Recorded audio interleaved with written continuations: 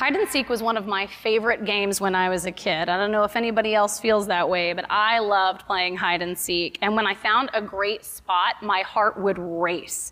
I'd hide anywhere. Closets, basement, under a pile of laundry. Not that we had any. My mom, we didn't have piles of laundry. Everything was totally folded, just fine.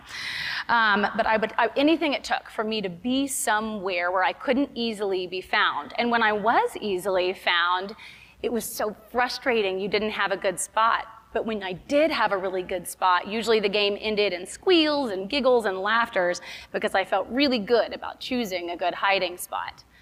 But I've been thinking lately about when hiding went from being fun and playful to being fearful. Our sermon text from Jeremiah seems to be hopeful if you read just those 2 verses. But it's important for us to understand all of it. So who is God talking to? And what's he saying? God is telling Judah that he is near and that there is no use in hiding. He has seen, does see, and will see everything. Every thought, every action, he'll hear every word. He's heard the lies of the false prophets, and they cannot deny leading his flock astray.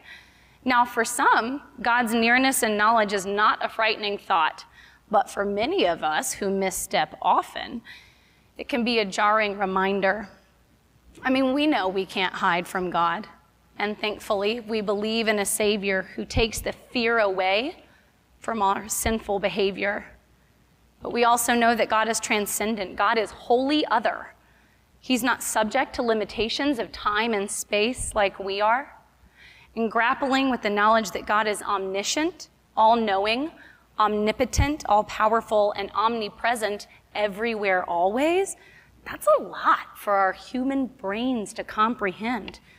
It's hard to handle because we don't know what it's like to be any of those things. Our knowledge is limited. And sometimes, I think, we let this separate us from our Creator. How many of us grew up with an image of God high above the clouds, in the sky, in heaven, far, far away? Just me? You don't have to put your hands up, but I know it's not just me. We think of words like sky God, a God that is peering down from above, both being far away and uninvolved. We've positioned ourselves in a comfortable space believing that he is far away or uninvolved, or at the very least immovable and unwilling to hear our petitions. Why do we do this? Respect? Fear? Lack of knowledge? When tragedy strikes, it's human for us to point fingers and place blame. We want justice, retribution. When we look around and we see things like racism, violence, mass shootings, we often wonder, where are you? Where are you? It's easy to place blame on a sky God who peers down on us, looking at us like a bunch of little ants, punishing each poor choice or throwing his hands up and saying, you made your bed, free will, it's your choice, lie in it. But that is not God's character. God is not far from us in tragedy and despair, just as he is not far from us in times of goodness and hope.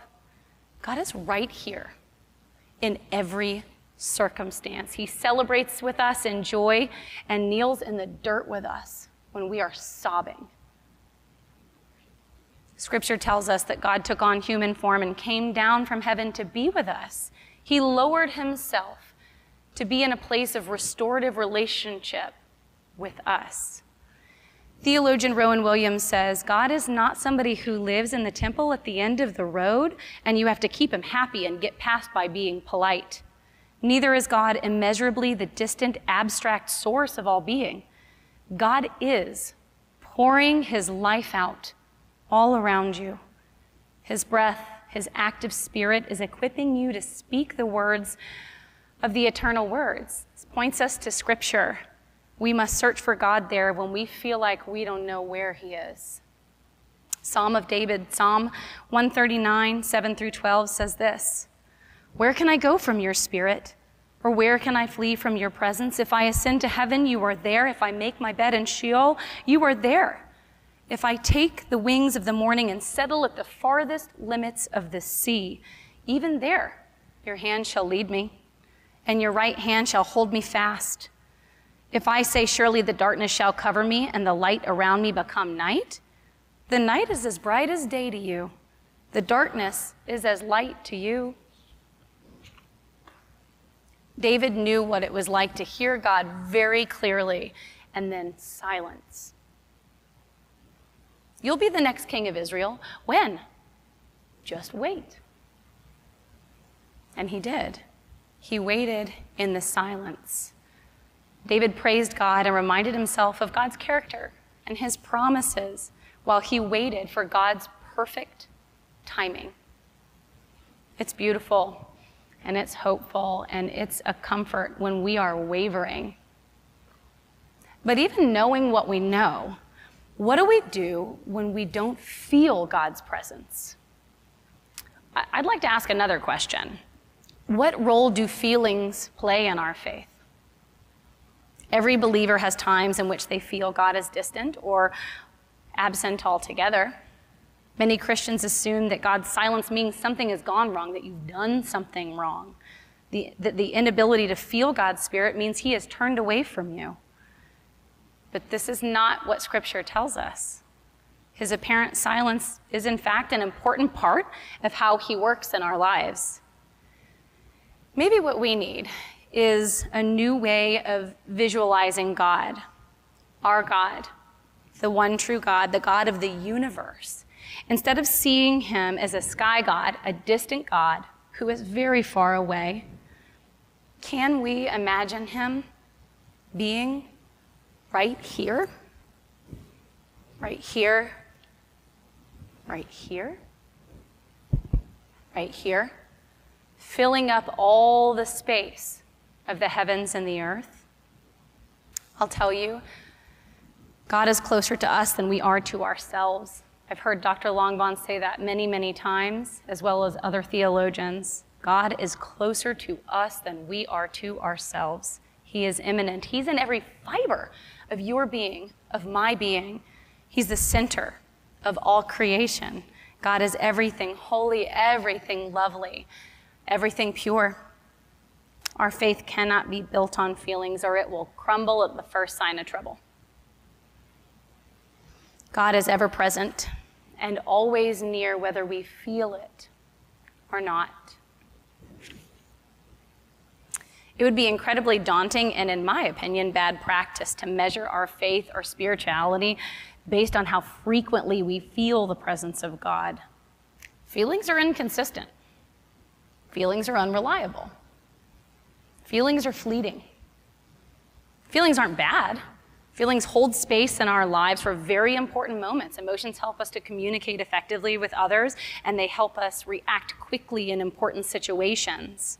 But feelings should not be the foundation of our relationships. Our relationship with God, when built on practices of faith, will carry us through that 40 days or 40 years of wandering, of hardship, of doubt. So what do we do when God's work or presence in our lives doesn't seem obvious? Few suggestions. Search Scripture. The Bible is robust with God's promises. Hebrews 13, these are just a few examples. There are tons more. Hebrews 13, I will never leave you nor forsake you. Deuteronomy 31, it is the Lord who goes before you. He will be with you. He will not leave you or forsake you. Joshua 1:9, the Lord your God is with you wherever you go. Isaiah 41, fear not, for I am with you. Do not be dismayed. I am your God. I will strengthen you. I will help you. I will uphold you with my righteous right hand. Practice memorizing Scripture. When we are run down, when we are exhausted, when we are fearful, when we are riddled with anxiety, it's a beautiful thing to have something short that you can repeat and rely on. I will never leave you nor forsake you. Let's do that one together. I will never leave you nor forsake you. Hold on tightly to his promises. Pray. This seems obvious. It seems like an obvious one, but for many Christians, we neglect our prayer lives. I remember somebody asking me once, I don't recall if it was in high school or college, but I remember them asking me, if you had a person in your life that you rarely, if never, spoke to, would you consider that person close to you, a close relationship, or a best friend? The answer is obviously no. I mean, if I rarely to never speak to someone, we probably don't have a solid relationship. So how can we expect it to be any different with our Creator? We can't. Prayer is a pillar of our faith. We should pray to God even if we only experience silence in return. Worship, corporate worship, draws us near to God. It's what we're doing right now. When we lift our voices in prayer and song with other believers, He's here. As we are invited to share Holy Communion, God is making space for every single one of us. Inside this building, outside this building, people like you, people very different from you. Making space for everybody. There is room for everybody right there. Worship is a beautiful reminder that we're not alone in our struggles and our hardships. Look around at the people around you. They love you. They'll be with you. You're not alone. And worship's a good reminder of that. And lastly, gather with loved ones. Some of my biggest blessings and reminders in my life is my family and my friends. I see God's reflection in my community, and it recenters my heart every time and reminds me of God's loving nature. Listen, if you're in a dry spot, in a silent place, hang in there. Hang in there. Lean on what you know to be true in Scripture and what you know of God's character as Creator, Redeemer, Father, Healer, Friend. We too can cling to the promise Jesus extends to His disciples in Matthew 28:20. He says, "And remember, I am with you always to the end of the age." God bless you all.